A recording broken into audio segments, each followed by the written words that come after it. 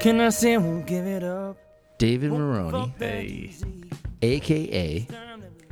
DJ Mitch Freedom. It was just Mitch Freedom before it was DJ, but like when I made that switch, it seemed appropriate. It feels appropriate. Yeah. Well, welcome to the podcast. However, we should call you. David, Mitch. David, Mitch, David. Always. I mean, you know, you are kind of a man about town. I think I met you through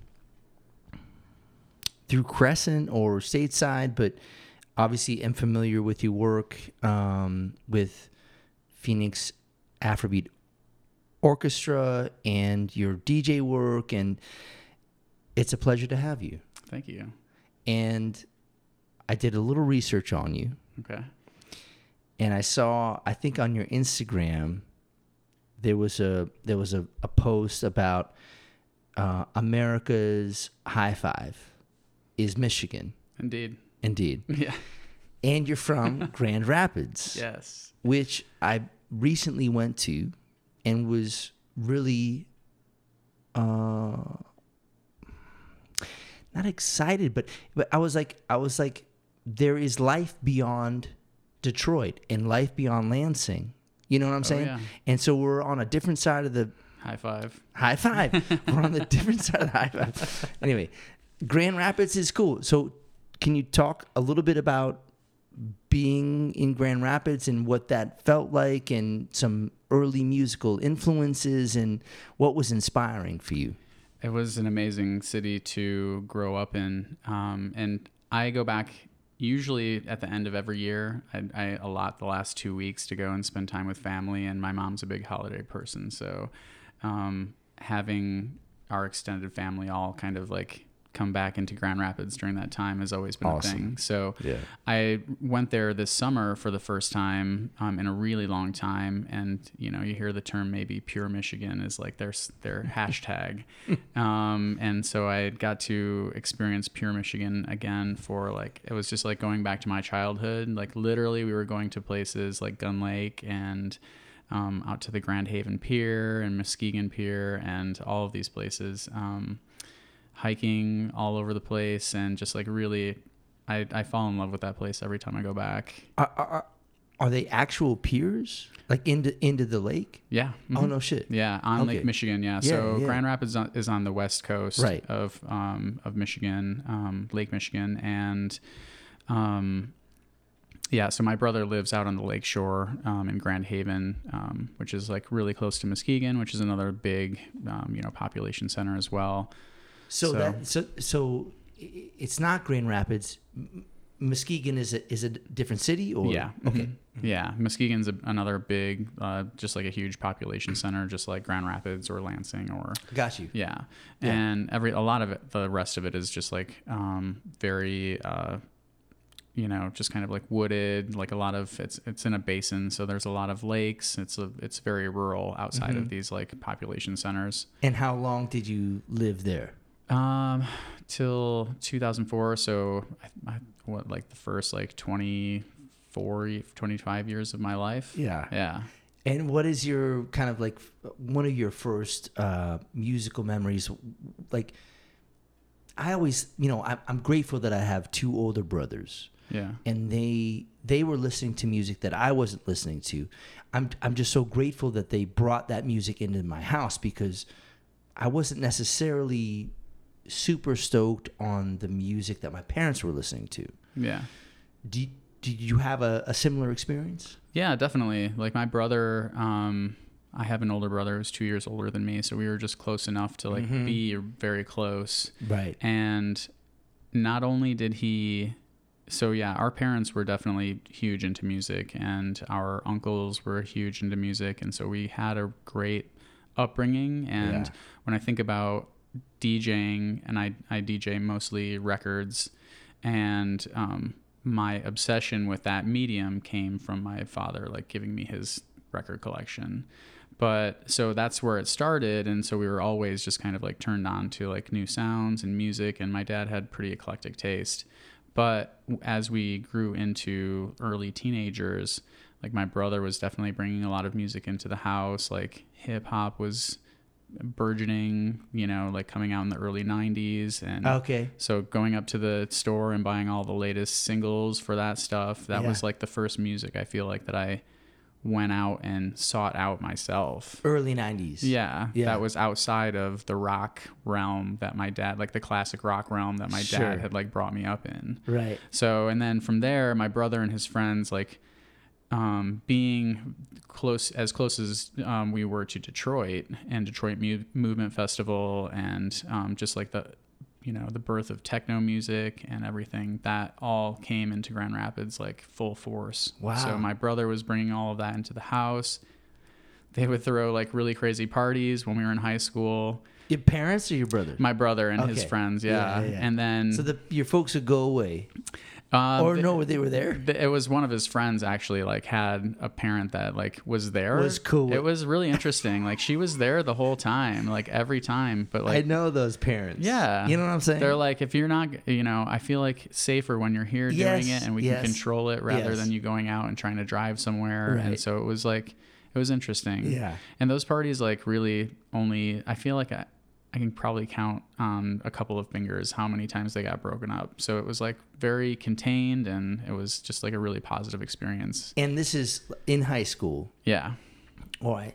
So what was the music that your folks were playing, or your mother or your father, and when did that transition happen, when it was like, all right, this isn't my parents' music anymore?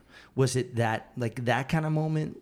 Definitely. Yeah. Yeah. In the 90s, hip hop. It was hip hop music. Right. It was house music. It was techno music, like all of that stuff that my brother was bringing into the house. Do you remember your first hip hop tape? Because I'm assuming you're still getting tapes, right? Yeah, that was cassette singles. Yeah, it was the era of cassette singles. So like I want to say the first one was Onyx. And I'm trying to remember the name of the song. Yeah, I'm with you.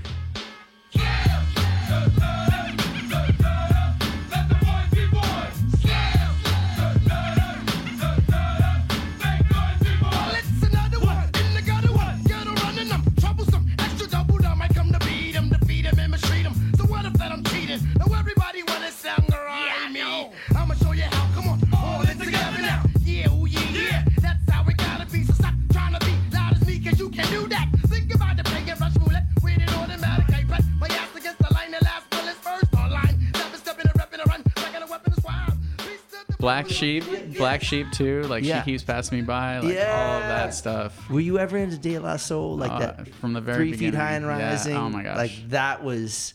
I mean, and when you think about it, like, it's De La Soul, but it's also Q-Tip and Busta Rhymes, and these are, I remember hearing this tape thinking, oh man, and they're sampling Steely Dan, and I'm thinking this is incredible. Yeah. It's everything I've ever wanted. And then years later you see Busta Rhymes do his own thing, and obviously Q-Tip, and it opened my mind to hip hop. Yeah. And Wu-Tang. this is late 80s. Yeah, exactly. Yeah. And I was talking to somebody recently about how hip hop, and I'm like, a lot of what I do right now, weirdly, like a lot of my DJ gigs are based around jazz music. And so I've been developing this playlist called Jazz Forward, which, goes from like classic jazz up to the really, really exciting contemporary jazz influence music that's happening today.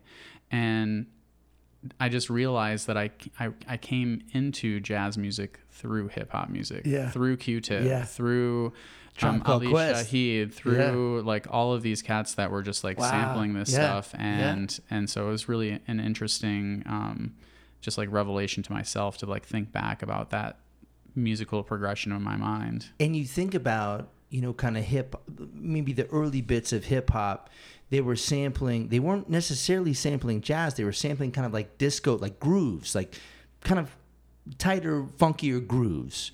And then it was, and this for me was like, this is the essence of everything. Like I want a jazz groove. I want it to swing, and then to sample pop music, and then to rap over it. Like it was this great moment in hip hop, and I'm no expert, but that was for me a beautiful moment of all of these things coming together. It was so exciting. Yeah. And it's like, yeah, it's insane to me to like, I mean, it was very exciting back then, but even now, as somebody who's been listening to this music for so long, to go back and like think about She Keeps Passing Me By Black Sheep, where they have like, they're just really taking this like little horn, like, and then they're just like throwing some boom bap drums behind it. It's like so simple, but it's so potent. Yeah. I love it. I wonder about that. Like, is there any other genre that can do that? You know what I'm saying? That can take a horn lick or a melody and create a new groove behind it. I mean, house and you know, electronic music can do that for sure. It's like it's kind of the same thing. It's just kind of taking from different source material. Like a lot of the stuff that you hear in house music and techno, they're taking from, you know, like disco and funk records and stuff like that, and sampling those acapellas, and they're mainly taking like vocal hooks and adding it to the production. Whereas like in hip hop music, they're taking little musical snippets and like looping the snippets and then like throwing drums behind it and just like rapping over it. So you're obviously getting inspired at an early age, listening to that early, you know, late 80s, early 90s hip hop. Do you find an instrument? Do you like, what happens for you in like grade school and high school? Like, how do you put this passion into an instrument or not? I mean, how do you synthesize it? So that's kind of something else that where my brother kind of like stepped in, and in terms of an influence, because we grew up in a place and we were very privileged to have a really wonderful, robust instrumental music program at our high school. And so at a very early age, like I feel like we were, like 6 years old, he's playing the violin and just like really getting into that and getting in. And we were always very interested in classical music. And so like through your parents or? Well, through our parents, and in Grand Rapids, they have an institution called the St. Cecilia Music Society. And so this is a group of women, and you read about these group of women in American music history that kind of like maintained, they were like the, the stewards of classical music and like Western music in our society, basically. So we had one of those groups, St. Cecilia, in Grand Rapids. And so we grew up just like going to see concerts and, you know, just being immersed in that music, and then having that be a part of our educational system as well. It just like we fed into that. So it was connected to your schooling. Yeah. Okay. Yeah. And so then when it came time for me to, you know, get it up into instrumental music when we were in 5th grade, that's when they say, all right, what instrument exactly do you want to play? Yeah. And did they bring you into a room? We went down to, well, they had somebody come in and they had a bunch of stuff like to kind of like sample and like look at and listen to. And I remember the day at school like very vividly. But then when it came down to it, we went to a music shop. Okay. And I got to kind of like play some violins, some violas, and then cello was like really what spoke to me. And so that was my first instrument. And I played cello in the orchestra from right before 5th grade until, you know, well into college. And I still play and do string arranging in like studio situations. I mean, that really is incredible, right? To have access to these instruments, first of all. Yeah. And have an outlet to exercise it, you know? Such a blessing. Yeah. I definitely like feel like I couldn't advocate more for instrumental music in grade school, in middle school. I just feel like it's the disposition, the discipline that it teaches somebody in terms of being able to like play something and turn, you know, what's in your mind into art, essentially, into sound, into music, does something for the brain, I think. And it's a very, very satisfying too. And I don't know. I just feel like it should be more prevalent than it is. Well, I mean, I feel like that's great justification for public school or even private school music programs. I mean, just end point. Like, Yeah. it has to be a part of the curriculum because it can inspire other things. But you need to have that outlet, you know, for the kids. I'm assuming that we are similar in the sense that, you know, yeah, school was school, but it was music. It was music. Yeah. You know, that really got me jazzed about whatever else. Yeah. Whether it was guitar or drums or piano or viola, you have to have access to it. Yeah. To either say yes or no, but you need access to it. Yeah. And I get it. It takes money. And I just like wish that there was more of a focus on that instead of, or a greater need or a greater, what am I trying to say? Appreciation or just like awareness or stress on like making that part of Yes. the curriculum. Right. Whereas like I feel like sports is much more, it's pushed much more by school systems, and but that's also going too. it, Everything it is. extracurricular. That's if it crazy. isn't math or science or you Yeah. know, it's gone. Yeah, And that's a drag. it is. You know, because I would have been left behind, you know, and it was in 4th grade that they said the same shit to me. They're like, pick an instrument. And my brother played guitar. Mm. So I said, well, what can I do to support his guitar playing? And I said, I want to play the drums, you know. Nice. And there was no drum set. It was this girl, I forget her name, but she was a great drummer, and she had 2 pairs of sticks, and she was sitting by the heater, which was this huge, you know, block heater by the window. And I said, well, where are the drums to the band leader? And he said, well, it's over there. And I looked over, and there's a girl with 2 pairs of sticks. I was like, there are no drums there. It's like the heater, that's your drum. Oh my gosh. You know? So we're banging on the heater. Amazing. And that was it. I was like, I'm in. Like, that's all I need. That's all I need. That was 4th grade, you know. Wow. Yeah. And then anyway, That's the most primal. I love it. it was. That's what I'm saying. It was like, Drums came like really quickly for me as well. You know? I love it. it's just like bang on some shit. But just having, you know, having that like base, you know, knowledge and like of music and music structure Yes. at such a young age, I feel like it develops the brain for so much and opens you to be able to play and create in so many different ways. Agreed. So we had this wonderful instrumental music program, which in turn kind of fed into the fact that we had this robust like live or like local band scene in our high school as well. Really? So we had this like, How big was the high school? Like, how many in your grade? I think my graduating class was like, like I want to say like 1,000, 1,200 Holy people. shit. Yeah. I mean, that's. It was I a think lot. I was like 150. Yeah, it was a lot.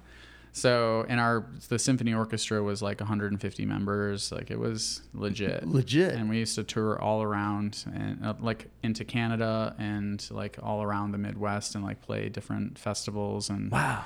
So yeah, we had this battle of the bands every year at the high school, and there was like no less than 10 bands playing. Wow. And at the time, most of them were like heavily ska influenced, if you remember that. Yes, and of like course. the mid to like late 90s, there was a huge ska Of course. influence, Now, which was really cool. Now draw the line in the sand.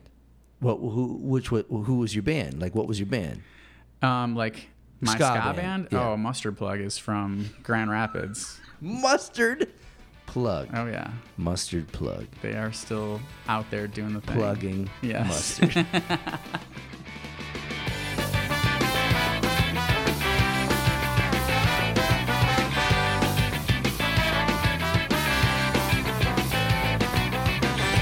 Don't know what you see when you look at me, girl. It's not plain to see. That's what frightens me now. 'Cause I know what I show might not be what I know.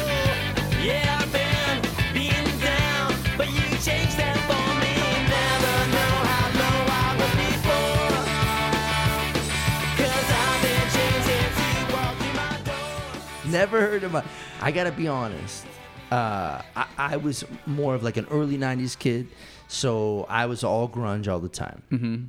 Alice in Chains, Smashing Pumpkins. That was my first bands. All of that. All No of that. shit? Yeah. I only got hip to ska through the movie Stand By. You want to know what's funny though? While you think of that, Yeah. the quintessential movie that I feel like Swingers. got everybody into Swingers. Swingers. Yeah. That's what it was. Oh, amazing movie. But like inadvertently, I feel like Ferris Bueller's Day Off with the big montage scene where he's like running home at the end of the movie and the specials are playing.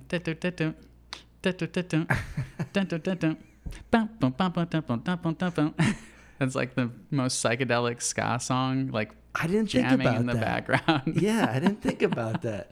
That was like a soundtrack. Oh Had, my like, God. Yellow, like I mean, that was those were formidable years for me. for me as well. But it definitely was Swingers that got me hip to ska, and even as a kid in Massachusetts, the Mighty Mighty Bosstones. These are all names that I was familiar with, but it never really connected with me until I saw that movie. Oh, yeah. And then it was all, two-tone Doc Martens. And I mean, I went for the look. I did the whole thing, Nice. I mean, I don't know if it was nice, but or appropriate, but In a scene full of ska bands, mine was the grunge. Like we just loved the grunge. I was just lamenting about how Siamese Dreams just turned 25 years old or 30 years old or something like that. it must have come out in 93, Yeah. right? So, yeah. It was, and that really for me, in terms of like my bridge back into rock music, was so important because you hear Disarm and you hear like the really lush string arrangements. Yeah. With like the really, really heavy guitars behind it. Yeah. And then like everything that Billy Corgan and them were doing with the guitars was just like next level. It was like that kind of dueling guitar. It's like the Allman Brothers, but like in a grunge approach. They Eha and Corrigan and Darcy and Chamberlain on drums.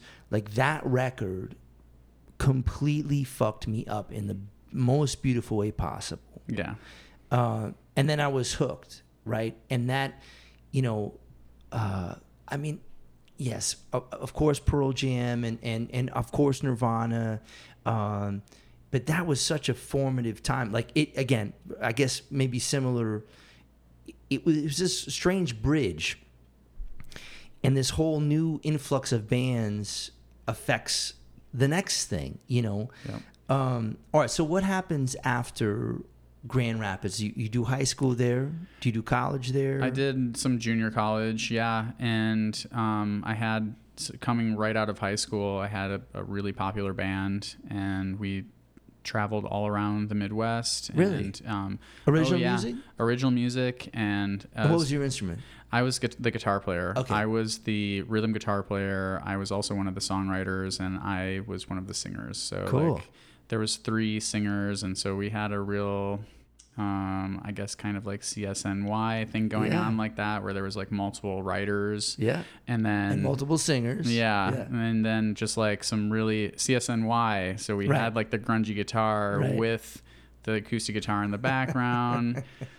That was like what our Mission Orange was the name of the band. And it grew out of this like really heavy grunge thing into this, it was the time of like Dave Matthews Band was like humongous. And so like a lot of our music kind of like went that way in the jammy route. Like I was a Deadhead growing up also. Like in my later high school years, like some of my best friends were just like insane Deadheads who had wonderful tape collections. Oh man. Were they taping themselves? Or Oh no, these were just like ones that they would. collectors? Yeah, these were gotcha. younger guys. Yeah, so they would obtain them from other people, and they also caught some of the Dead's last shows. Wow. And I had tickets to 2 of the last Grateful Dead shows with Jerry before he passed away in 95. 95, yeah.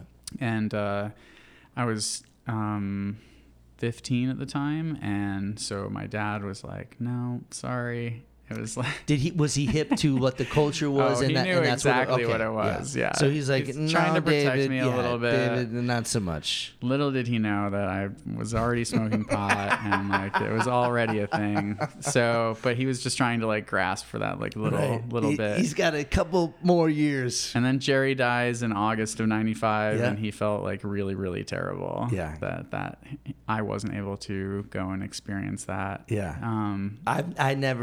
I too never saw The Dead with Jerry. I hear that those were some of their like best shows in like decades. Right. At those last two shows, one was in Pontiac, and then the other one was in Chicago, and there's still like legendary shows. Yeah. In the whole like book of everything. in the pantheon of Dead. Yeah. But so we were coming out of jam music, and like the lakeshore all around the state was like a huge thing during the summertime. So we would travel all around the lakeshore And do patio gigs and like full live band stuff down to like little duo and trio stuff. And we would just like set up these like tours all by ourselves. It was all Awesome. self-booked, and it was just like a really, really cool DIY thing. But like it was just such a vibe everywhere we went. Petoskey, Ludington, shout out, Frankfurt, fucking Traverse City,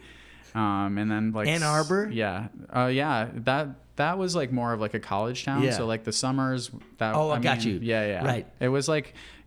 So like Ann Arbor, East Lansing, we would play like parties there like during the school year. But Kalamazoo, like my brother and them after their high school parties went on to like throw these huge raves in Kalamazoo, Michigan when they were at Western Michigan University. So that was like another foray of my musical upbringing that, you know, just really brought like dance music, electronic music, house music, techno, a lot of techno to the forefront. And, you know, the whole like party culture that went with that, of course, was like huge. And so like I feel like Grand Rapids was the perfect position because we had like Detroit and Chicago as kind of like my Mecca and Medina. Like I would travel all the time to like see shows that weren't coming to Grand Rapids. Because it is a little tough to get to, right? It's not like it's not a gimme. You know, it's like if you fly into Detroit or Chicago, it's not like, oh, Grand Rapids is like right around the corner. It takes a minute. It's like, it's like 3.5 hours from Grand Rapids to Chicago, and it's like 2.5 directly across the state to get to Detroit. Yeah. So, but yeah, it's not. It's like out of the way. Regardless, however you split it, like. But what an interesting combination. I mean, talking about, you know, grunge music, talking about the Grateful Dead, and then house music and techno. And what do you think the thing was? Like, where do those two things overlap in your mind? I mean, this is a interesting time in a person's life where you're like trying to find your thing. Yeah. And you're finding your thing in very disparate things. Yeah. But there's got to be something there that brings you to the table on both of those things. I mean, it was the social aspect really of both of them, like the parties and everything. The social aspect of it was what kind of like drew me into all of it. But like ultimately, like my music and what I ended up doing at the time leaned more heavily on what I was experiencing and learning about in Chicago, which was like jazz and blues. And so that's like where my original music and what my band was playing was all like that. But like Detroit techno music, house music was like also, and obviously like Chicago is like one of the birthplaces of house music as well. So we were getting that there as well. But like just in terms of my own like artistic output, it just like leaned at that point in the game like more heavily on jazz and blues music. So, all right, David, hold on. You're telling me that you're taking elements of the Dead, you're taking elements of techno, you're taking elements of house music and grunge. Like, what did that music sound like? How did you synthesize all of those things? I mean, like the electronic part of it, like the electronic music didn't really work its way into my music until the kind of until I came to Phoenix, actually. Okay. Yeah. And that's kind of what I'm saying. Like at that point in time, the jazz and blues stuff in Chicago and that I was experiencing in Grand Rapids was, I mean, and actually like in Detroit at the same time, like the White Stripes were coming up. That was like super rooted in blues music, like electric blues music. And so that was like really, like we would play down the street sometimes from, on a couple of different occasions, from the White Stripes playing in Hamtramck, you know, like right outside of Detroit. And like, so to hear what they were doing and hear what that whole scene in Detroit was doing was also very highly influential on us. Wow. Like electric blues. So, but like in terms of like electronic dance music, it was always something that was just like I found so much pleasure in, but it hasn't like made it into my output until actually like very recently. Okay. So, all right, because I was like you had. My mind would be blown if you had figured out a way to put all these bits together. I mean, there is stuff out there like that, you know. Like I was listening to a lot of Frank Zappa at the time, and at the time as well. And so like there's a lot of like really interesting stuff he did that was like huge conglomerates of different styles of music as well. Agreed. But not, again, like not really like techno music or house music really. It was just like all really weird mashups of a bunch of different stuff. So you did high school in Grand Rapids. Did you do college in Grand Rapids? I did like some community college. Community college. Yeah. Yeah. And then my wife at the time and I had a child, and that was kind of like at the time, like Grand Rapids and the state of Michigan overall was kind of experiencing some economic downturn, and mid-90s. This late is 90s? Late 90s into the early 2000s, and so it was just like a very comfortable situation, and we both kind of saw each other as like very ambitious people, and we wanted to kind of break out of that comfort zone, and so that's essentially like she graduated and got her degree in Michigan, and then we were like, okay, where do we want to go? I want to go somewhere. We want to move somewhere where I can get back into school and finish my degree, since I had just kind of like stopped school to take care of our son. And she wanted to go somewhere where she could get into her career and start a career. And at the time, like Phoenix was just like such a wonderful burgeoning place. Like at the time was the cheapest state education you could get. And a lot of new money here, and so like she was an interior designer, and so like just getting into all of that. And weirdly, we both had best friends that lived here in Phoenix. That's helpful. Yeah. So but you had never spent any time here? No, we just came out for a visit in '98. Nice. And just like to visit one of my best friends out here. And what time of year was that visit? Because this is important. If it was July or August, you might not have made the same decision. It was March, So Perfect. it was beautiful. We did everything. Like made the trip up north to like Sedona and the Grand Canyon, and went all the way down south to Puerto Penasco. Oh, and nice! Like, it was just like quintessential, Southwest visit. And also, so my parents actually lived here from like 71 to 77. Okay. So like I grew up with like sand art and Navajo art like in the house. Yeah. And all of these stories about their adventures like in the Southwest. And it was just like this super mythical place to me. Yeah. So this was definitely someplace when we set out to like go somewhere. It was like going to be Chicago, because I was really interested in studying guitar under this guy named Farid Haq, who's like a Chilean and somewhere in the Middle East. He's Middle Eastern and Chilean, and he plays like really beautiful flamenco guitar and like some Middle Eastern guitar. Whoa. And he's highly steeped in jazz music as well. And he was teaching at Northern Illinois University. So I was thinking about going there to study under him.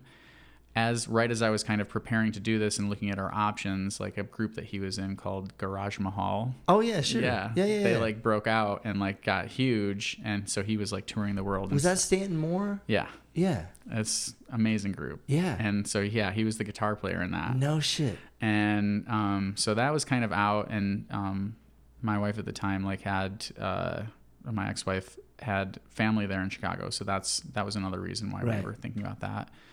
And then we were looking out east as well. Like there was some job in Connecticut that she was looking I know. And then That's where I'm from. Yeah. So. It was like Braintree, Connecticut. I was like, oh, this is interesting. At least we'll be close to New York. Like whatever, I guess. But then Phoenix was like on both of our maps as well because like our good friends and we had like had some experience here and so we came down and I applied for school and we came down and just kind of like looked for a place to live and it all just worked out for us to come down here. And ended up at ASU or yeah. And finished your degree and did the whole thing and and all the while pursuing music as well or I was studying. I did the interdisciplinary studies program there, so I was able to get into the jazz program through that at ASU and just like study music, like general music theory, history, all that. This is early 2000s then, or 2004 through 2009. Wow. Yeah. Nice. And at the same time, like one of my good friends, like I was saying, my best friend Brad lived down here, and so his brother Greg was also down here. And right when we moved, like Brad had moved out of Arizona, and so I was playing music with his brother, and that was like kind of my original music outlet. He was just getting into like drumming and multi-tracking and just like engineering side of it as well. So we hit it off because I'd known him from like a very, very early age. So it was just like, I don't know, you know what it's like when you get together with somebody and it's just like that music dialogue just happens very naturally. And so like we just ended up playing a lot and writing a lot together. And then he and I got into another group that we were kind of the rhythm section for What Laura Says, Thinks and Feels. Oh, yeah. So like these were some coffee shop cats that a friend like kind of, it was really weird. It was like a musical blind date. They're like, you guys just need to like be in the same room together. And it was like legitimately that. Like they got us in the same room together and we had a little jam session, the four of us, and it was just pure magic. That was it. Yeah. And you're like, we're starting a band. Pretty much. Yeah.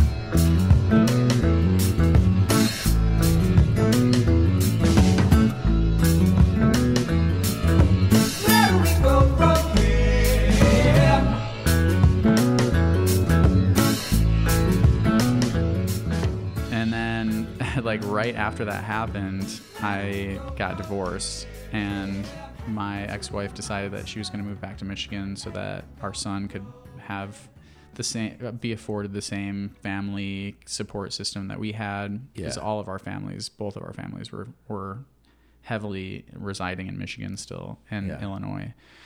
And so I tried to make that leap. I went for one summer, and while I was out there, Greg was still playing with these guys, and they started recording and started to get into it. And he's like, hey, you know, this is happening, and the only thing that's missing is you. Yeah.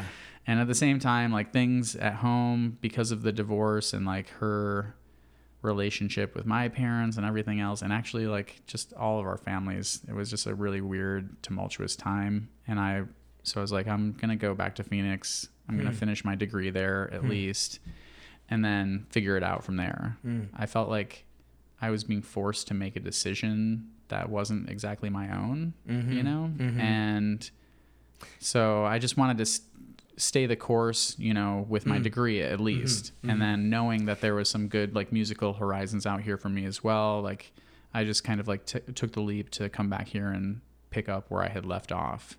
And then they ended up like moving back to Phoenix anyways, like after a couple of years. So it was like, it was really funny, and it all worked out as it should have. But I would imagine, in a space of turmoil like that, whether the relationship isn't working, and you have a child, and you started to study, like where do you find your, not your true north? Obviously your true north is your child, and you're in these relationships, but some in some sense, in some way, I would imagine, like having a destination, having a goal that is very clear in this moment of turmoil. I just want to finish this one goal, and then we can discuss all the other things that have maybe more of an emotional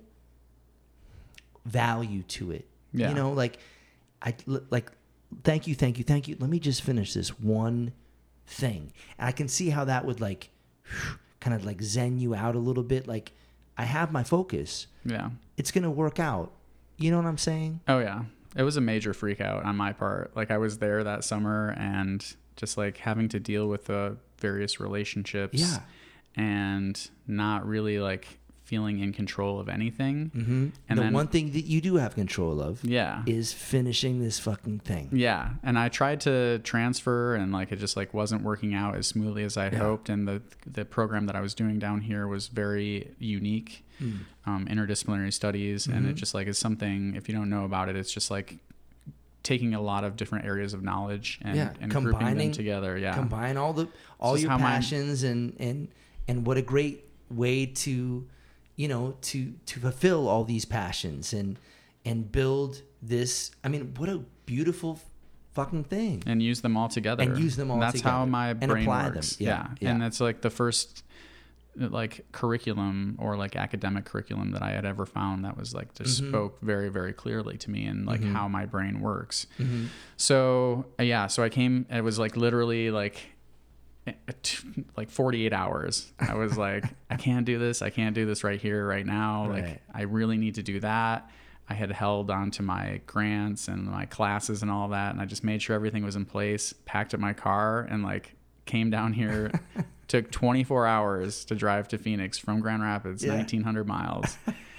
Got in the night before my first classes in that semester, and just like never looked back. Yeah. And I didn't really have to, because like I said, she eventually like figured out that that wasn't the place for her either. So they came back down to Phoenix and ended up living. And so I didn't have to like make that decision when I was done with school.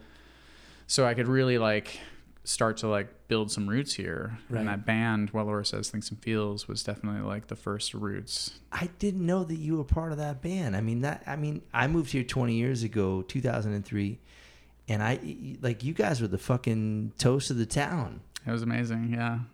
I'm dying to hear more about this, but let's take a little break, and then we're going to get into What Laura Says, Thinks, and Feels. And then I remember you shorten it just to What Laura Says. Yeah.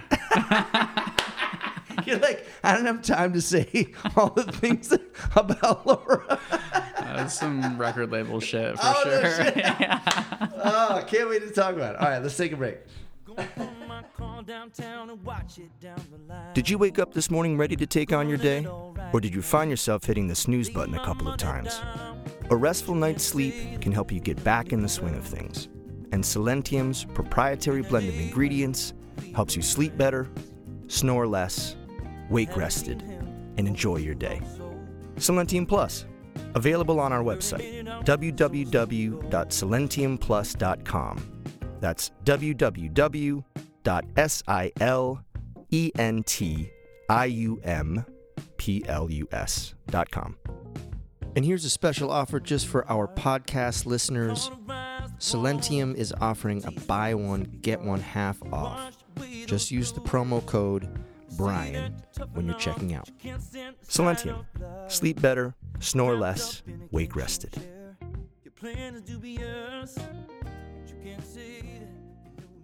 Hey there, I am Boomer. And I'm Pixie Ola. Our podcast, Service Entrance People, is for and about the gritty, underpaid, underprivileged service industry workers of the world. Unite! Day in and day out, we walk through the parking lot of broken dreams. So if you're interested in listening and sharing in the war stories of the industry, and if you're curious as to what us The help are really thinking, we are going to educate you with stories of the strange, shocking, and hilarious, because laughing is the only way that we can think to even try to get our ways through each day.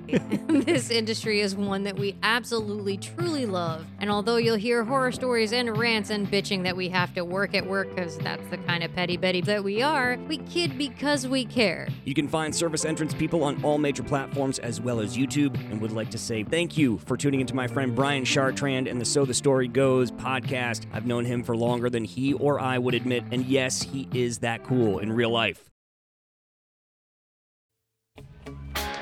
What's up, y'all? My name is Tanner Sigfort, owner of Groove Booking, and I have a podcast called Great Exposure. First of all, thanks for listening to So the Story Goes. Brian is a great guy, a friend, and this is a fantastic and very well done podcast. The title of my podcast, Great Exposure, is a play on the term us musicians have always heard when being lowballed for a gig, followed by, but this gig is great exposure. I am a professional musician and booking agent, and through the years I've met so many amazing entertainers. I created this podcast to have open format conversations with the artists and DJs I have the pleasure of working with. Being that my guests are always artists of some sort, we typically talk about music and the industry. However, sometimes we get on long, drawn-out conversations about very random topics, and that's where I really get to see their personalities shine, and I get to know them on a deeper level than just their music careers. And that is my favorite part of the show. I appreciate Brian featuring this out on his podcast, and I really hope you enjoy Great Exposure. Available on Spreaker, Spotify, and Apple Podcasts. Now, back to So the Story Goes. So, we kind of left off at what Laura says, thinks, and feels. And I have your sticker somewhere upstairs. You guys were like, if I think back about that time, it was like, Black Carl and you guys were kind of the darlings of the scene. And I remember being very envious of that. And I heard what you guys are doing. It was very intriguing. What would you say was your special sauce musically, and like how did you do what you did? I think it was kind of, in terms of like our popularity, I feel like it was a situation of being in the right place at the right time. Like Phoenix was experiencing one of its kind of transitions between scenes, and we both know that Phoenix has had many, dating way back to the 50s and 60s. Like there's been so much musical greatness here, and there's always been the collegiate crowd that supports that, and like young people that want to go out and have a good time. Live music has always been a staple of the city. And so we were in a situation in Tempe in the early noughts where, Yucca Tap Room was blowing up, and like all of these things were going on. Phoenix New Times was just getting into helping to propagate music all over the city. Modified Arts, Stateside Presents was doing their thing. And yeah, just looking at like a Java magazine or a New Times, like when I first got to the city, it's like, okay, clearly Stateside Presents is like doing the thing. Right.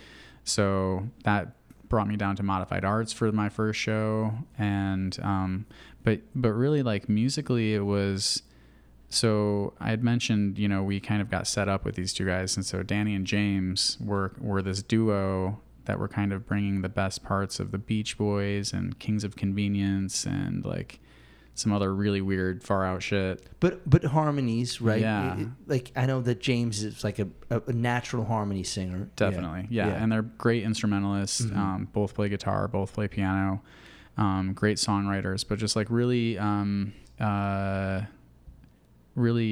interesting non-traditional songwriters, and they got that stuff from Brian Wilson and like a lot of those cats, like they were definitely trying to follow in that situation, you know, that tradition of just like weird pop music. And then on the other side of that, Greg and I were just this really funky rhythm section, and so we were coming from a place of jazz and blues and funk music and hip hop music, and so like that, all of that kind of combined. You on bass. Yes, me on bass. Greg on drums. Yes.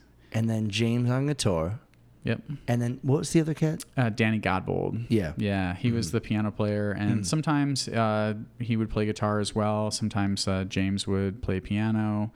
And then the fifth member was our friend Jacob Woolsey, and I feel like I was telling you, I feel like he was kind of like the cohesion, like the special sauce in all of it, and just in terms of like our live show, because he was an auxiliary percussionist. And I've always felt like, you know, when you have a conga player in a band or you have a tambourine playing, like shakers, like all of that stuff is just like the icing on the cake for me. And that's so, the sauce. Yeah. So having that ability to present that live in concert, I feel like just bumped the live show up.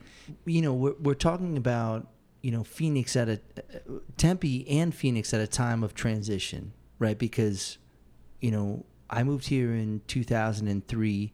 Nita's was gone. A lot of the classic kind of Tempe venues were going away, in the process of going away. Yeah.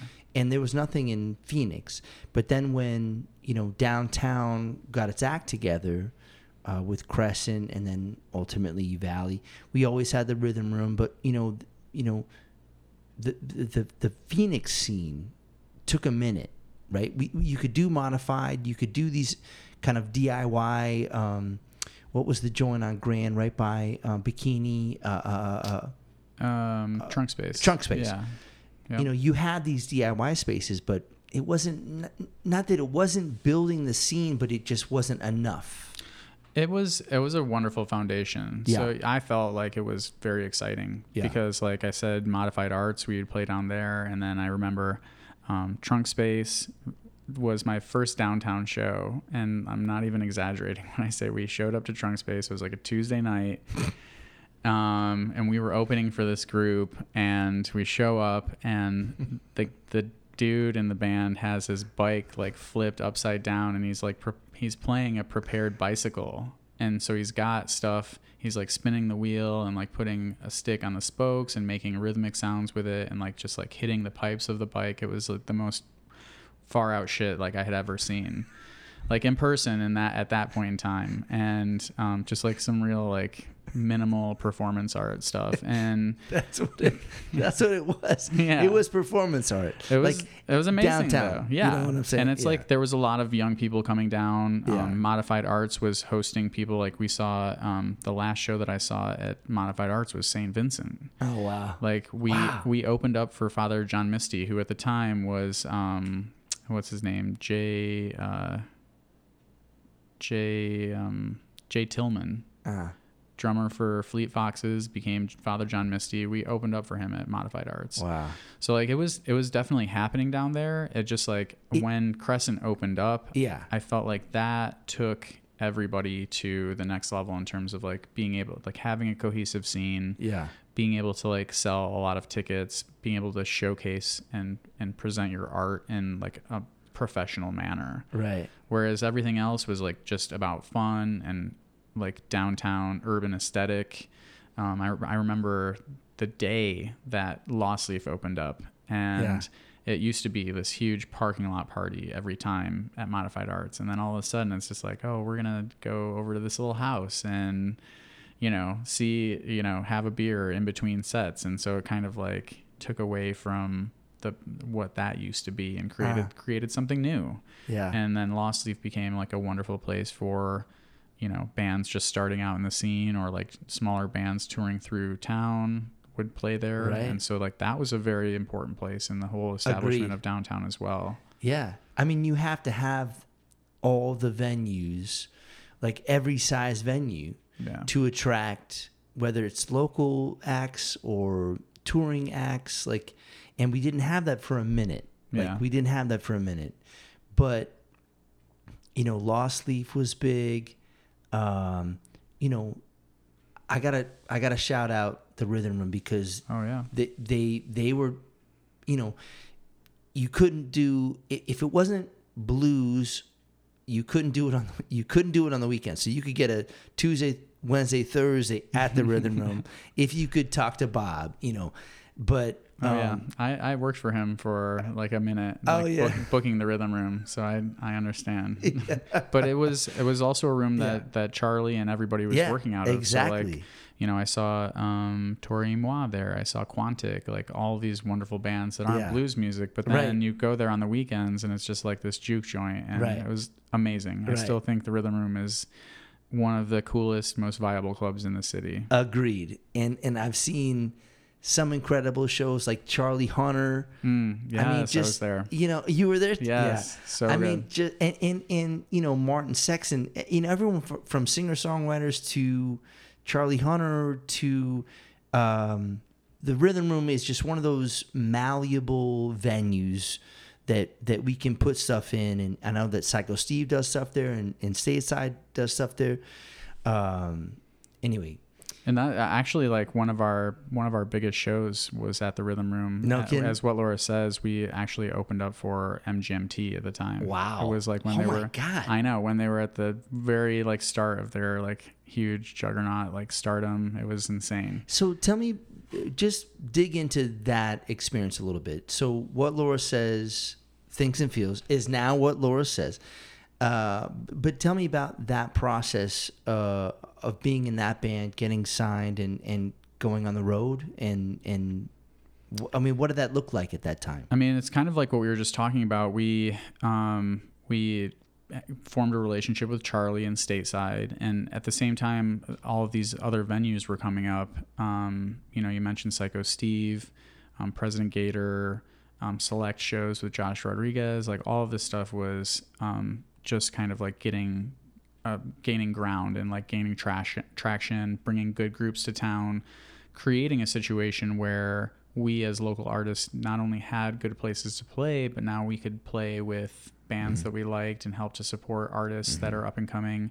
So that was a situation. I reached out to Charlie and we opened up for this group called Annuals at Modified Arts and just had a wonderful night and bonded with those guys and gals and gave them some music to go home with to North Carolina. They ended up passing it to their manager. It was like such a cliche situation where she loved us, called us, signed us. She was representing like Ricky Lee Springfield. Lou Reed was their like flagship artist of this management group. So like, yeah, right away, without even applying, we got into South by Southwest and like played on the same stage as like Moby and My Morning Jacket and Yola Tango, and it was insane. And then that band. And I'm sorry, what year was this? I love a year to root. This is 2008. 2008, yes. That's when we went to, And so it was like all of this stuff. We were in like rock and roll heaven. But also, we're in a terrible recession. Yeah. I mean, do you remember that? Like 2007, 2008. I do. Like as Arizona was shutting down. Yeah. As a musician, like I didn't really SB 17 and all that shit. I'm like, I don't have any money anyway, so like we're just gonna like have fun. We're just gonna have fun while this happens. I wish I was in your band. I would have been. I'd be like, I'm out. Let's go. It was insane, and so that band Annuals ended up creating their own imprint. It was called Terpsichore, and they did it to put out their side projects essentially, and just really, really liking our music and liking us as people. They offered to put out our first record and officially and distribute it. So that's kind of like how that happened. We ended up going out on the road with Deer in the Headlights, gave us our first main or like major U.S. tour experiences. And this is What Laura Says is now a 5-piece. Mm-hmm. All right, so just talk briefly about the logistics of touring as a 5-piece as the opening act. Just a van and trailer Yeah. and sleeping on floors. Right. A lot of this. Okay. Okay. Just what I thought it was, but I don't know if we get our like 45 minutes at the top of the show and like, you know, a couple $100. Yeah. It was like real rock shit. You have to be in a place where that's fine, right? You have to be in a. Oh yeah. I mean, it's a young person's game. Yeah. Definitely. Because you can only sleep on the floor so many times. It was just very exciting. Yeah, you no, know? of course. I mean, I wasn't like the youngest at the time. I was actually the oldest of everybody in that band. Yeah. They were all mid-20s. I was like in early 30s, but like it was something that we all like really grew up like wanting to do. Yeah, of course. And now all of a sudden we're in this situation where we have a booking agent, we have a sync licensing agent, we've got a real manager. Incredible. We've got a little record label that had just enough money to like get a little promo going for our record, and so it was just like everything. And that's the dream. That is the dream. To be in a van with your homies. Even if you're sleeping on couches or the ground or whatever, you're playing South by. Super you're gnarly. Doing it. Yeah. Oh my God. It was cool. And we had friends. What was really amazing too, coming from Phoenix, being on the road as touring artists and Phoenix being the transient place that it is, we knew people all over the place. And so like when we went out to New York, we had 3 shows in the New York, New Jersey area. On that first time that we went out there, and we were able to stay with a friend, Donnie, who was doing My Sister in 1994 here in town, and like had since like moved out and started, you know, in Bushwick when it was still just like super grime town. Yeah. And so that's where we were staying, bringing our equipment up from the trailer every night so that it do didn't get not stolen. leave it in the It was insane. We did that like a lot of places. Yeah. Oakland was really interesting as well. But you know, it's like 5 guys plus our hosts, like humping gear, like up, you know, it was wild. Yeah. What a great like rock and roll story. So, all right. So you come off of that first tour, and how does it progress from that moment? Well, we had 2 big U.S. tours with Deer in the Headlights. We had 2 U.S. tours with that band, Annuals, and then we did a little bit by ourselves. And then, you know, unfortunately, there was just like some like personal issues in the band that took a couple of people out for, you know, a little bit, and essentially like realizing what like the toxicity that it brought into their lives, not because of the music or because of us as people in the band, but because of like, you're right, like we were scene darlings and we couldn't go anywhere without people noticing us and wanting to like do things and for us and give things to us. without saying too much, without getting explicit. It was just like, it was a lot. And it's a very, very telltale story. Like it's happened so much in rock history, and it was just a situation where those people needed to like get out of the game. Yeah. And so that project unfortunately like fizzled really quickly.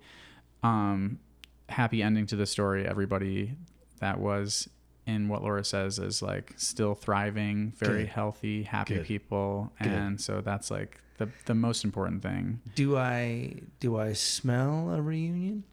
I mean, is that what that smell is? We talk about it.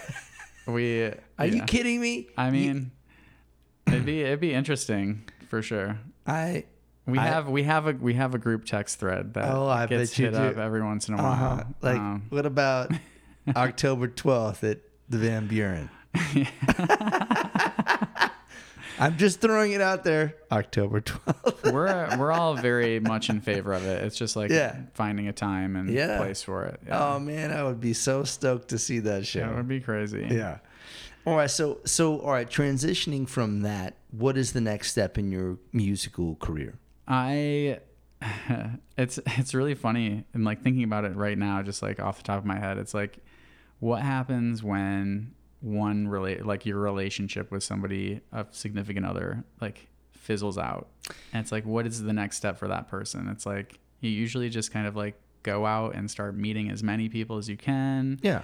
I've never been a very promiscuous person, but like I'm a very social person and very extroverted like that. And I'm also a very like artistically motivated and ambitious person. And so like I had already been like working with other people. Like at this point, I had already like been a part of the original POW jam sessions.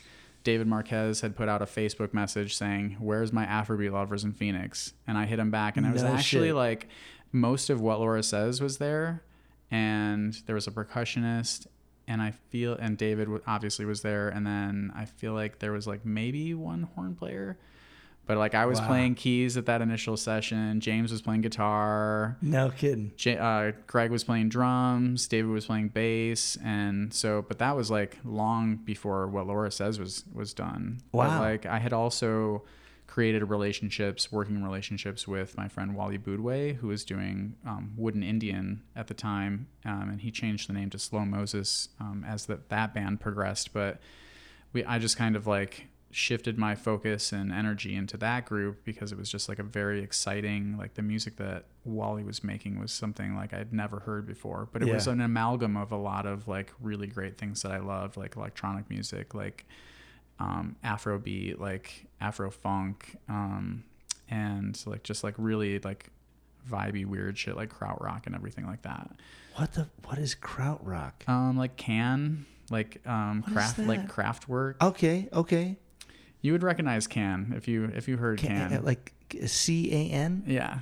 That's it. Can. Yeah. Okay. When you hear the Can beat, like you will know it. It's just like this really, really like syncopated drum beat, but it's like a psychedelic. It's like psychedelic rock that originated in Germany, essentially.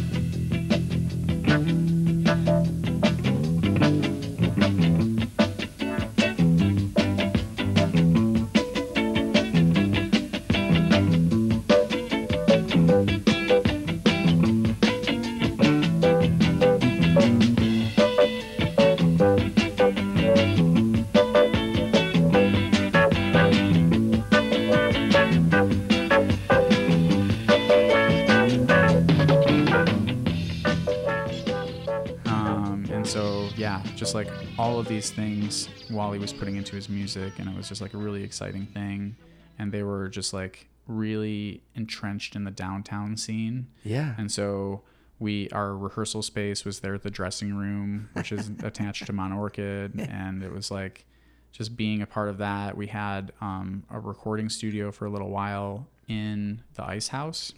So like a good part of the record that we finally got put out officially was recorded in the Ice House in these like huge like cavernous freezers. Like we were using the reverb out of these things. Okay, so not the main hall that's all open. Yeah, it was like on the second floor and the third floor. There's just like these huge cement rooms that were just like ice and I storage. bet they sound fucking they're crazy. Awesome. Like humongous doors that you can just like close and like use as echo chambers. Wow. Yeah.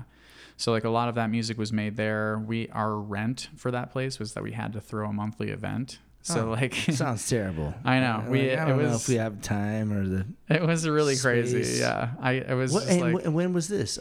This was like 2012 through like 2015 or 16. Okay. Yeah. And when you're getting the sound together and pulling the pieces together and the players together and I mean they deciding they what had it's the going to sound. be, right? Yeah, they had the sound. It was just a matter of like getting some more like dedicated players. And so Greg and I ended up like joining that. I joined it first, and then I brought Greg along with me as well into that band as well. Well, let's talk about finding dedicated players, because you're talking about a 14 to 15 person band. Okay, What Laura Says was a 5-piece band. Yeah. Now times that by 3 and try to find a time to rehearse, go on the road, make a record. How do you do that? I mean, it's like seeing the progression of Phoenix Afrobeat was like, we jammed in what was it, like probably 2011. And then David just like had it in his mind. He had a vision for that group. And so like over many, like almost a decade it took to like really get some, and really like what it came down to is like the horn players.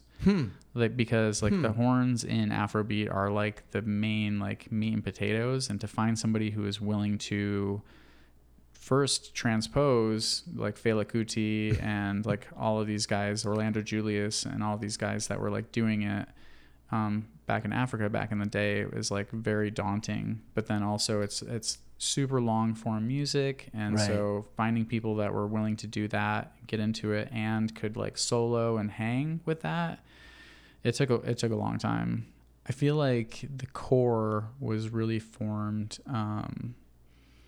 when first he got Camille. So like having kind of like a leader of ceremonies, I think was like that Fela person, that entity that can control a room and like really like bring everything together was key.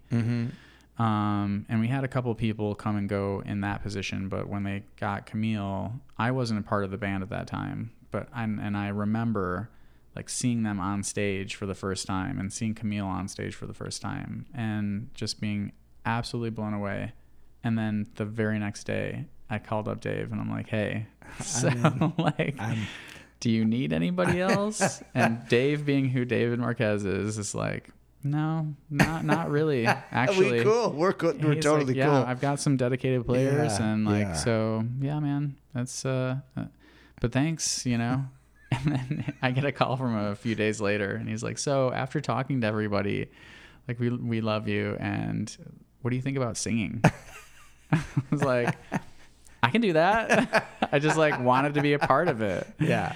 And so you're not playing, you're just singing. At first I just sang and played percussion. Yeah. So like percussion, all of the Super auxiliary, all of the auxiliary percussion is like the, again, just like with what Laura says, the sauce. It's the sauce. Yeah. And like It's having those- that polyrhythm. Those layers, man. It is. That makes it like meditative. That there's, I mean, that's the juice.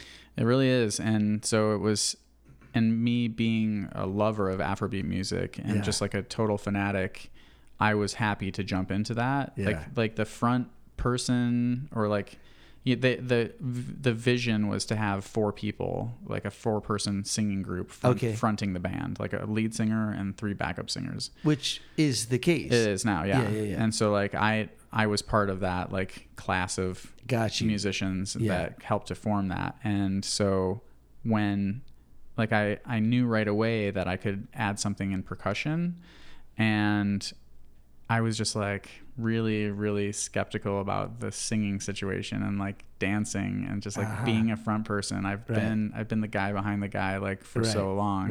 Right. But I have to give it again. I have to give it to Camille and Andre Bonnell, who's like a legend in the scene. Hot Birds and Chili Sauce and Chanel Love her to Bragg. bits. Yeah. And they just really, those women just like accepted me. Yeah. And they brought me into their tribe. And I mean, everybody really did, but like those ladies at first, I remember like our first shows and being on stage and like feeling definitely uncomfortable and out of place as a white man playing Afrobeat music first and foremost, but like being in the position that I was in, I would have been much more comfortable behind a guitar, a piano, and like literally anything else than what I was doing.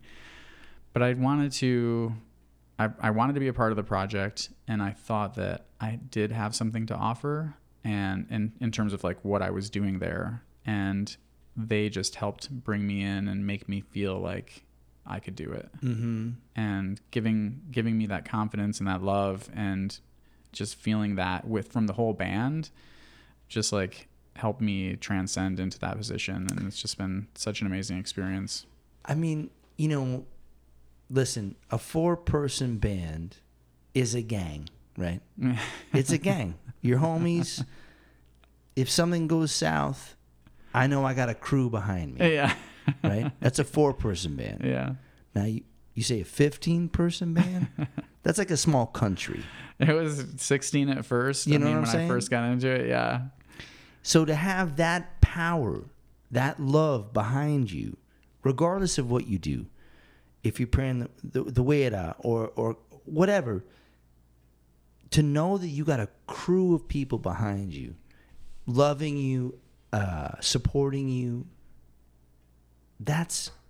it's incredible. It really is. You know what I'm saying? And so it doesn't really matter what you do as long as you're a part of the thing. Yeah. We're cool. Yeah. You know? It's been, and I mean, to speak to your question earlier, we have had so Camille was the first step in solidifying the group. I feel like the second step in like really solidifying Pow's sound was getting Aldi Montefar to come and be the music director. And he started as the trumpet player, but just out of ambition and like seeing the promise, and also seeing the need for somebody to rein all of this in musically.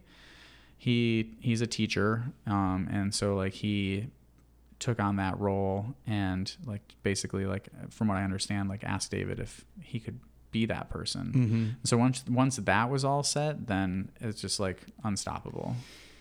Those are the kind of the few major pieces that you would need. You need a great front person, and you need someone to corral the cats. Yeah. And once you have those things, it can kind of live. It's a living and breathing organism. And with a band that size, with horns and percussion, and you really need some leaders. That's the thing that can get out of hand, I feel. Definitely. Yeah, and David is definitely a big personality, and I've come to fill that role in a certain sense as well. Like I was telling you earlier, we have a committee that like handles like the business of the band, because there's just like a lot. Between scheduling practices, like setting up shows, like everything that goes with that, getting to shows, like all the logistics. Yeah. So like having that, having good people, and everybody in POW is like a professional, and they do things in their own right. And so when they come into the band, I feel like it was this way for me, and I feel like I speak for everybody when I say the energy and the excitement that we feel on stage from literally like downbeat. You know how sometimes it can be in a gig, it's like you got to warm up the crowd, sometimes they just need a couple, you need to get a couple in them before they're like really like digging what you're doing. Literally from downbeat with POW, like everybody loses their shit. I bet. And it's something that, we have like theater actors and actresses, we have like professional musicians, we have teachers, we have all of this stuff going on with different members in their personal lives. Right. But like they're all come back to this, and they're like, it's worth the chaoticness. Yes. It's worth like the, the long text conversations, like constantly fucking our text thread is insane. I love the kind of banal logistics of being in a band. We had to move to Slack. We like a regular text thread was not enough for us. There's not enough. I refused to go on Teams with POW, so like Slack was the next best thing. Right. It's keeping us organized. I love it. I think about it like when because I'm helping to arrange a lot of it, so I'm there on time. I'm there like setting up the sound check, and I'm making sure that I'm like a point person that's there representing us. And so like as people pour in to the sound check, like every gig that we do, it just like is constantly like blowing my mind. But talk to me then about that, because I have to do that too for Live from Laurel Canyon, and so advancing a show is an art. Yeah. Right. Having everything together, having your stage plot, your input list, the hospitality, like your tech requirements. How seriously do you take that? How down to the detail do you take that? We're just super dialed in. Yeah. So we have, just like a working stage plot that has our tech writer on it. Yeah. We've got, just kind of like a generic hospitality writer that we send, but like don't always like need to stick by. I mean, that's the one that the hospitality thing is one thing. It's the tech writer though. I would assume on a 14 piece band, that needs to be dialed. Yeah. Right. Because you can't walk in and be like, well, they didn't want this or didn't need this, and so you have to stay super sharp on that. Yeah. I mean, and it's from all I feel like all of my past experiences have led up to like my skill set right now. But even I feel like everything that I've done in Phoenix has like fed or like has been informed from my experiences in Michigan. And I've been like a professional musician for like the better part of my life. And so every project that I do that I've done in Phoenix, I feel like benefits from that. And I've just gotten better and better. And ultimately like those managerial like booking type roles have like fallen on me, and I let that happen because I really love it. It's something that I feel like I can offer, you know, myself first and foremost, but obviously like the musicians that are around me. And so you definitely have experience on both sides of that coin, right? Yeah. And so you have the benefit of being on both sides of it and working, you know, on stage, behind stage, on the booking side, on the promotion side. You know, you are kind of like a quadruple threat, you know, musically and otherwise. You know? It's kind of insane. And like all of that, I feel like there was a moment with POW where we realized like this is something that's going to like has a deep trajectory. And so when I feel like when we found, and honestly I feel like that came after the first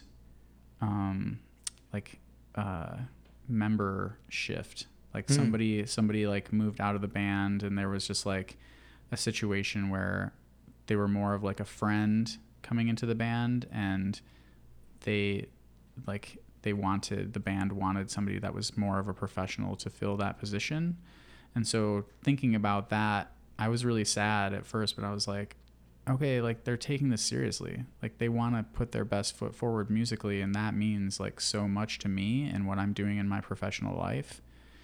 So at that point, I feel like we could see the trajectory of the band and like, okay, if we're going to do this, it's a nightmare logistically. Like we just need to like be on top of this. And so getting together our tech writer, getting together everything. And, you know, we've had big aspirations of touring. We haven't really done much outside of our region, and just like the Southwest, but like we've had it in mind for a while of like wanting to do that. And it's just like, for whatever reason, just like it's scheduling mostly, you know, just like I would somebody is gone like all the time. And like when we're trying to like arrange and like planning that far in advance for 16 people has been like a nightmare.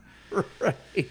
So we take, you know, and obviously the cost of, you know, getting people from one place to another. Yeah. But we have had some serious interest in, folks in Europe just like wanting to bring us over, like people that are affiliated with Camille and her mom and Sister Sledge and everything. They see what we're doing. Of course. We've had lots of people come out and scout us out here in Phoenix, and we're like, well, we would love to do this, but like with like logistically, it's pretty insane. It is. I mean, especially in Europe, I've done it enough times. Like, and I do it in a mid-size SUV with a trio, 2 guitars, a percussion rig, and luggage.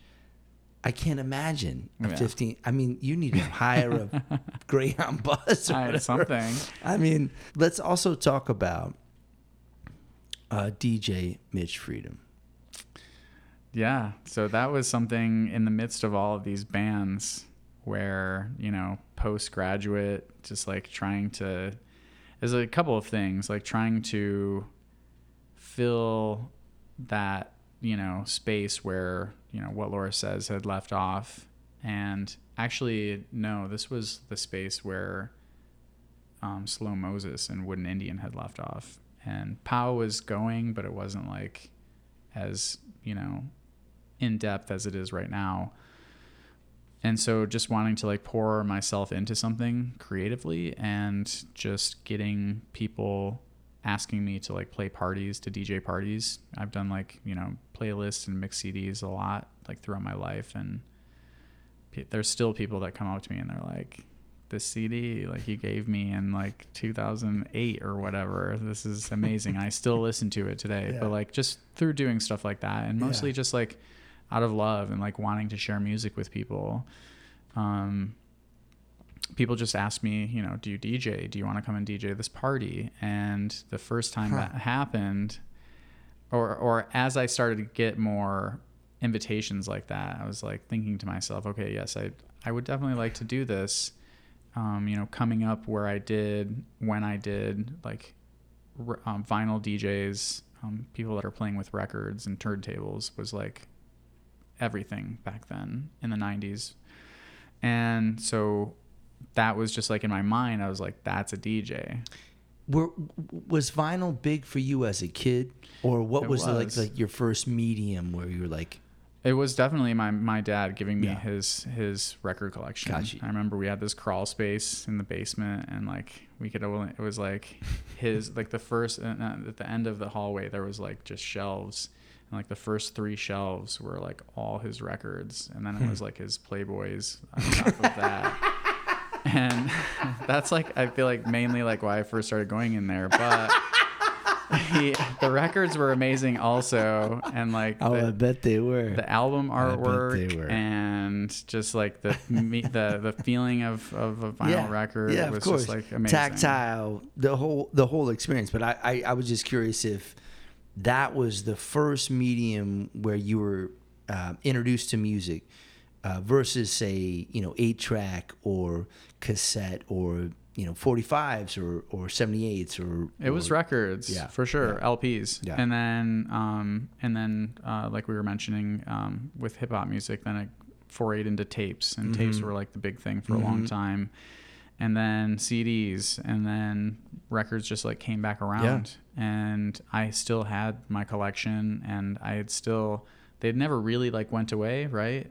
And so I would dig like throughout my years, like just find stuff or like get gifted records and stuff. So I had a decent collection that I, carried around with me, but like moved across the country. I know a lot of it stayed in Michigan, but like, when I was here in Phoenix and I started collecting, I kept like a very small amount just because of like the space that it takes and, moving and all that. But at the time when in like the 2015-ish, 2016 range, when people started asking me to play parties, I was like, yeah, I will, but I need to like get a rig. I need to like have like turntables. And so my friend Shane Kennedy he had this night at Bikini Lounge called Mondo A Go-Go, and it was the coolest shit. Like, if you've ever been to Bikini Lounge, it's just a total vibe. You should go. He played to it, like from down to like putting on like really special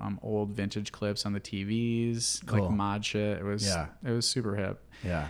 But he had he had his record players down there, and he would keep them in a coffin underneath the pool table at Bikini Lounge. It was great. Yeah. I mean, the place was like, the bar was on one side, and on the other side there were all these vintage booths that had like the tiki hut like hanging over top, and like it's all, the coolest thing about the place is that it's got all the Polynesian decorations, but it's all black light and neon. So like there's black light underneath the tiki huts, and it kind of like lights everything up. Yeah. It's a whole vibe. Yeah, it is a vibe. And so, Shane was like, yeah, you can use these anytime. Just like come in, as long as I'm not using them, like you can. And he was foraying into digital DJing at the time a little bit more, but he would still use the turntables at Bikini Lounge. So he's like, anytime I'm not using them, if it's anything other than a Friday, like help yourself. So I'd go in there like at all hours, and just like the first few times that I did it, they would look at me pretty strange. Wes would look at me pretty strange as I was like hauling his like huge like turntable coffin out of there, because it was like the all-in-one. So I'm just like really like humping it out of this tiki bar, throwing it into the back of my car, and it was just it just came so naturally to me, And it's like we were talking earlier about doing the bit, like the singer-songwriter acoustic live music bit as entertainment in restaurants and in different kind of venues. And I had done all of that like as a teenager and a young 20-year-old, and I really loved it, like some of the best times of my life. But like thinking about how I could continue to share music in a very readily available and accessible fashion like that, this kind of just fell in my lap. And from the very get-go, I was like, this is this is potent. Like people enjoy the fact that I'm playing records, because it was just starting to like be like a new like burgeoning thing again for a whole new generation of people. And then all of the older generations see it and freak out. They're like, oh, I shouldn't have sold my shit. I'm like, yeah, hindsight, buddy. So are you like mixing, or is there any amount of digital, like how are you doing it technically? So it is two turntables, and it goes through a mixer. And the mixers, the mixer that I use it's just a simple 2-channel that has like a 3-band EQ. And then there's like a little bank of effects, so you can add in, you know, some delay, some reverb, some like flanger if you want to just like kind of create some sound. And like coming from a musician standpoint, and who like psychedelic music has been everything to me my whole life. And so like adding that element into my sets and into my own personal style was like really big for me. Because a lot of DJs will just use like a straight, you know, like rotary mixer or something that doesn't have the effects. And then they really just like rely on the records themselves, the sounds on the records, and like mixing the records. But for me, it is mixing, because there is kind of like it's two different things. Like you can be a selector and just like crossfade from one to the next, but like I definitely mix. Like I can beat match. I can, you know, I know my music. I know music, so I hear the endings of songs, and without even thinking about it, I can like grab a record and be like, I know like the beginning of this, or like the beat of this is gonna work will match with this. Yeah. And so it's been really easy for me to like put that together. And, you know, thinking about like club DJing, where the DJ will just like keep a consistent tempo. And yes, like you have like a ramp up of the tempo over the course of your set. And like you're very much able to take somebody on a journey that way as well.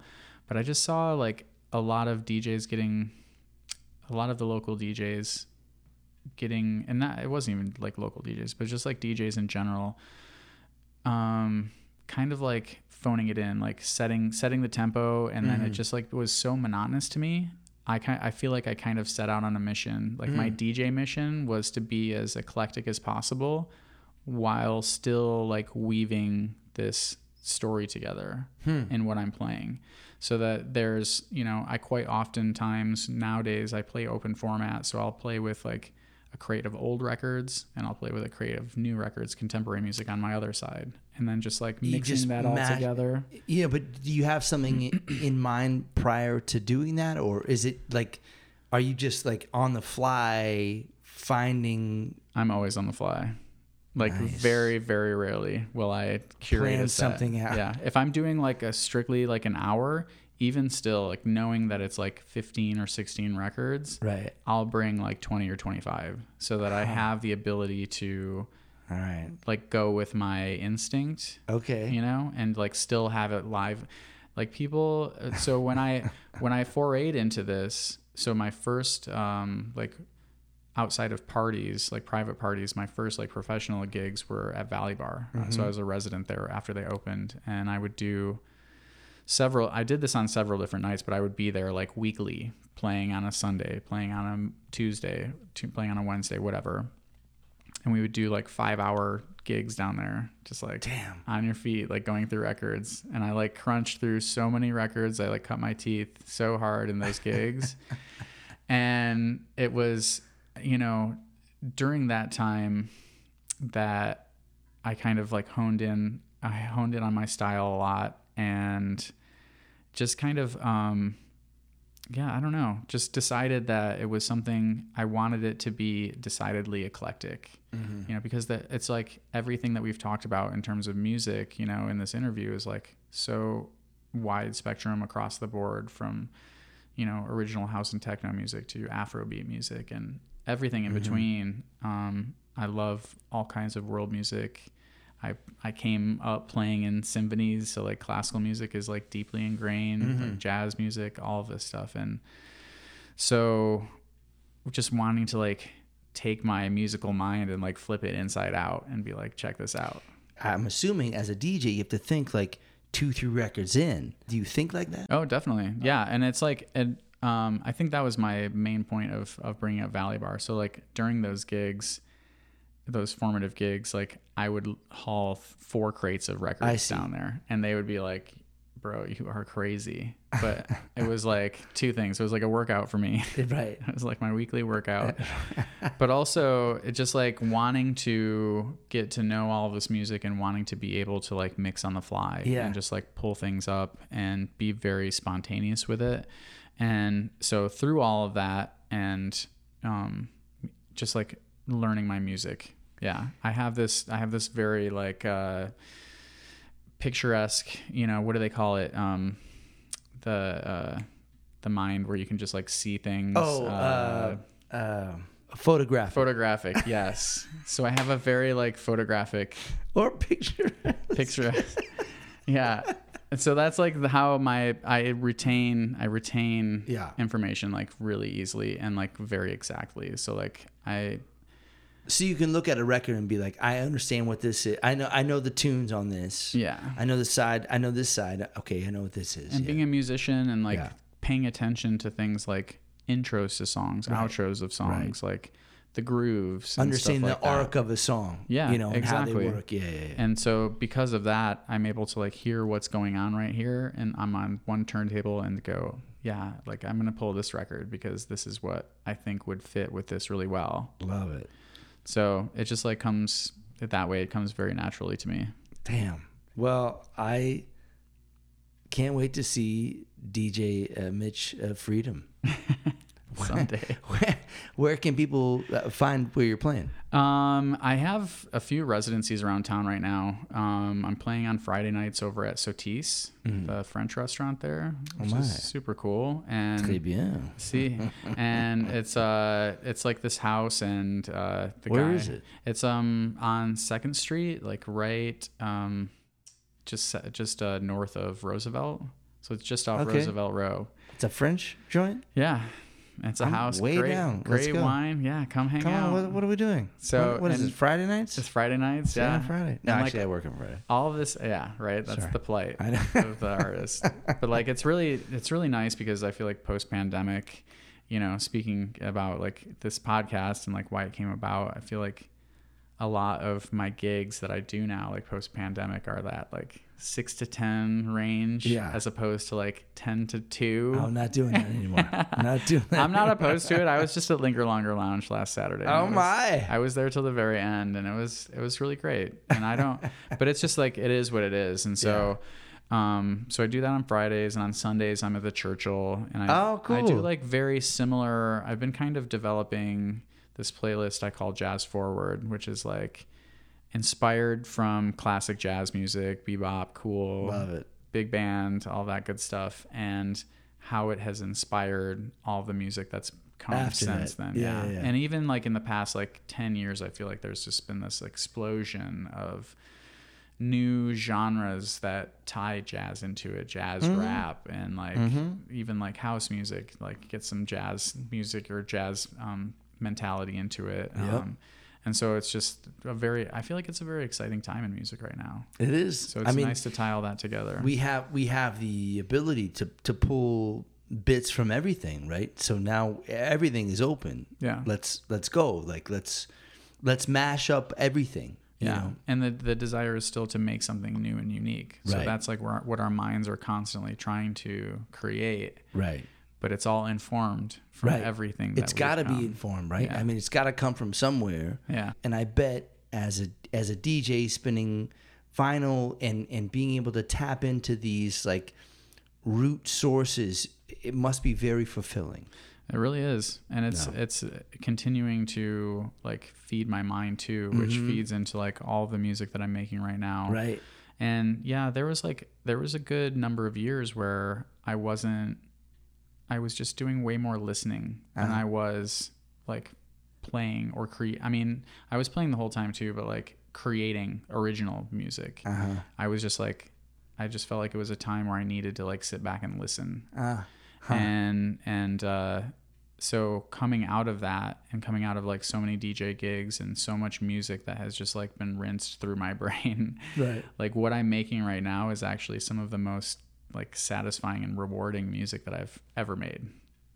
like both what I'm doing with POW, like I'm contributing music to POW, which is amazing to have that, to be able to harness that kind of power and like those like level of musicians is insane.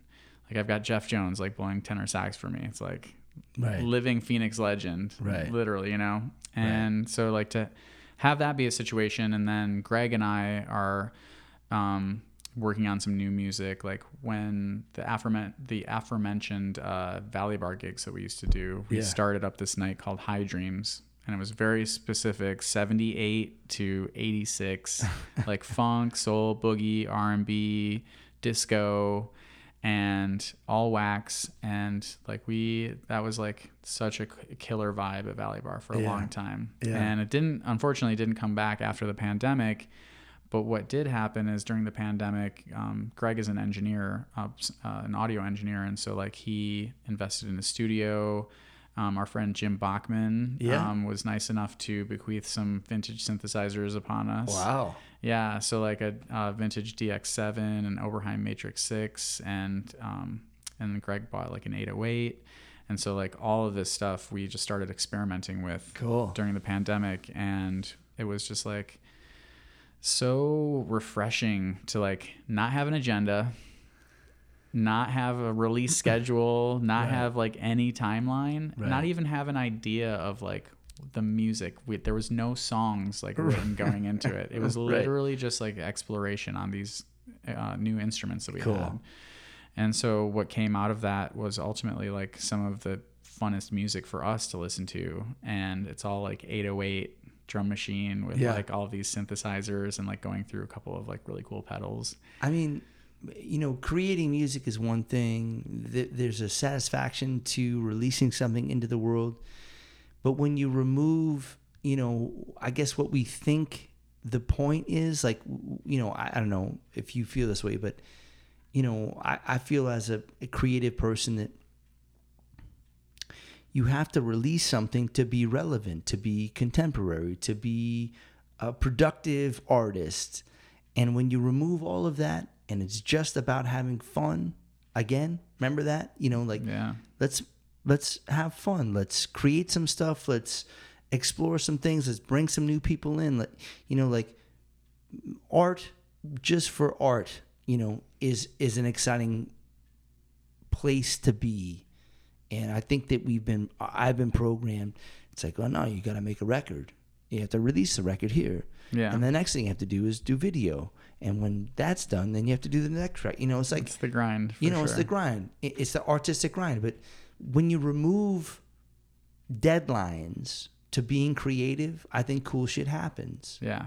Yeah. So we're feeling that. And we kind of came out of it with like a bunch of material. And we wanted to, as our secondary goal after we had all of this stuff, to collaborate with people in the community. So like we have been bringing in folks like singers like Drew Vaughn and Josh Cabales, and players like Keith Kelly is playing like some sax and flute on the stuff. Cool. Yeah, and like Garrison Jones like does some stuff on it, and so it's been just like the most fun, like having like no schedule and just like bringing people into our little world and like playing this like weird music for them, and it like resides in this like ambient, like electronic, little jazzy, like a little electronic, like dance music-y with the 808. Love it. And so little electric funk, electro funk. It's interesting. And where can people find what you're doing? Well, it will be coming out at some point this fall. Okay. Yeah. But like for right now, like POW is like the main thing. And then like you can hit up Instagram to see like where I'm playing on any given like weekend. Okay. Yeah. Yeah. Yeah. I play over at Sauvage every once in a while, throw down some sets there, like do some club sets at Valley Bar. Like, yeah, I'm all over the place. You just got your fingers in a couple different zones. I like that. Yeah. I'm out at the Scott every once in a while. You know, whatever. Let's see how much time we have. Yeah, exactly. Like, what's going on? David, what a pleasure, man. I mean, we've been talking about this for a while. We have. I'm grateful that we found some time, and what a pleasure talking to you, and thank you for sharing your story. And I can't wait to not only I've never seen Phoenix Afrobeat Orchestra live. Okay. This fall we've got a bunch of stuff on the books. Perfect. We're gonna go, and then I need to see Mitch Freedom. Okay. Just spinning some shit, you know. I'll bug you. All right. Or like, you know, bring your lady up to Sotis on a Friday night. It's not a bad move. Is that right? Yeah. Are we talking about a nice scenario? It's nice. Yeah. All right. Some wine, some snails. Well, I'm a vegan, so like that doesn't really like appeal to me, but like it just like sounds fun and French. Whatever. it's very French. All right. Thank you, David. Appreciate it. Thank you, man. So the story goes.